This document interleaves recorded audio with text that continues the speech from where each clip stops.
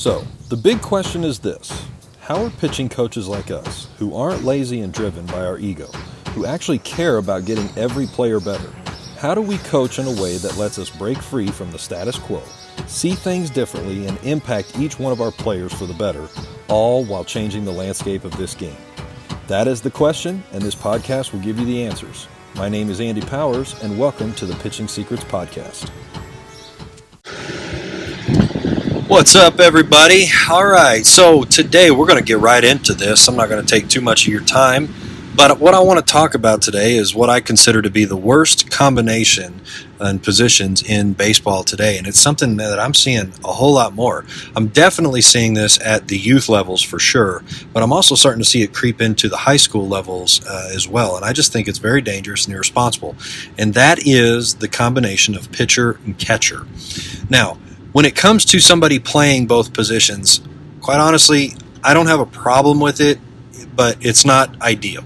I would rather somebody, if they had to play, pitch and then play another position, that they did something other than catch as well.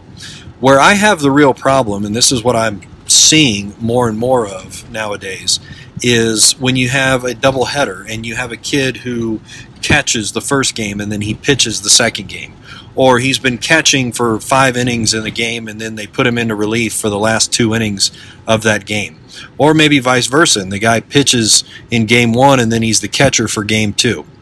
I don't understand the thinking and thought process behind this. I'm sure that some people could sit there and make the argument that he's got a strong arm and it's accurate, so because everybody is stealing at the younger levels, that we need a guy who can throw people out or whatnot. But the thing is that pitching is a very physical and taxing and stressful position to play, especially if you're playing it for a long time through the game, a lot of pitches, going deep into the ball game.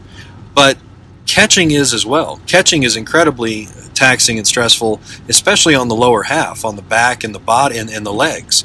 And if you understand in pitching how important your lower half and your back is to creating and delivering, momentum into the pitch and transferring it into your throw, then you'll understand that if those are very tired and fatigued, they're not going to be there for you. But that's not going to keep the kid from still wanting to try to throw the ball hard. Because at the same time, I promise you that dad in the stands and coach on the bench and everybody else and team on the field is sitting there trying to tell him, you throw the ball hard, throw it hard.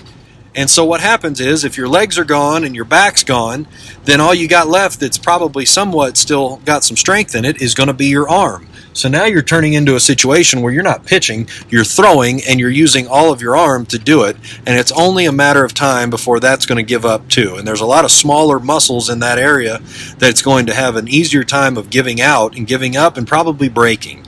And that's not what we want.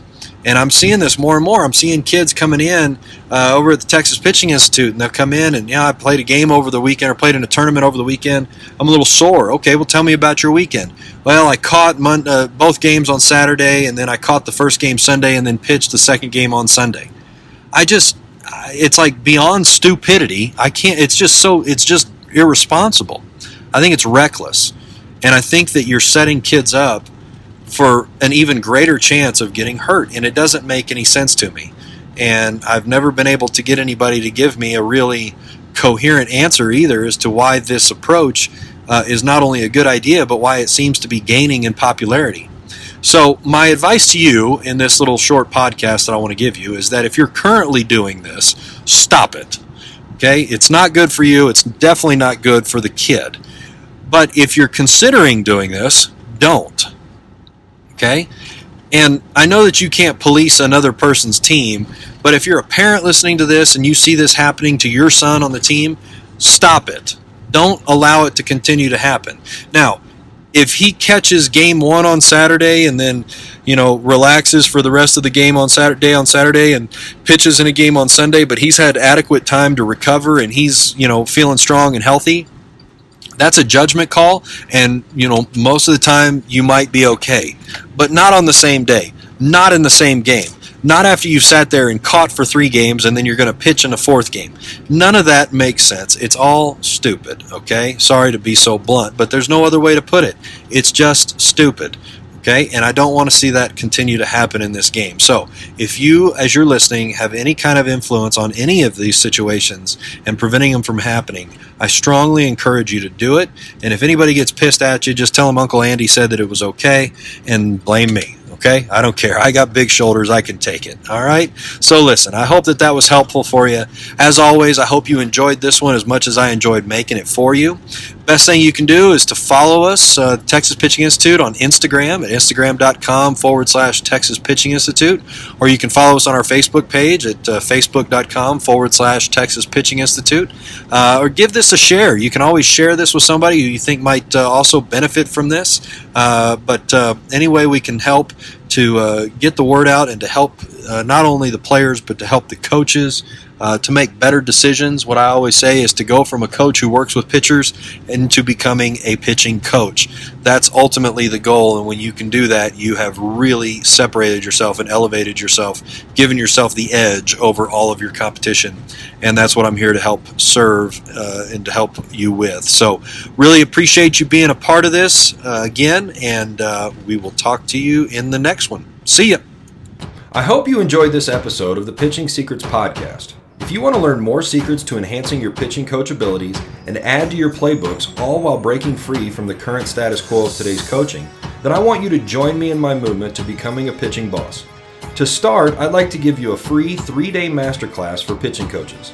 In this masterclass, we will take a deep dive together on arm care, creating your daily routine, and developing your pitching staff rotation.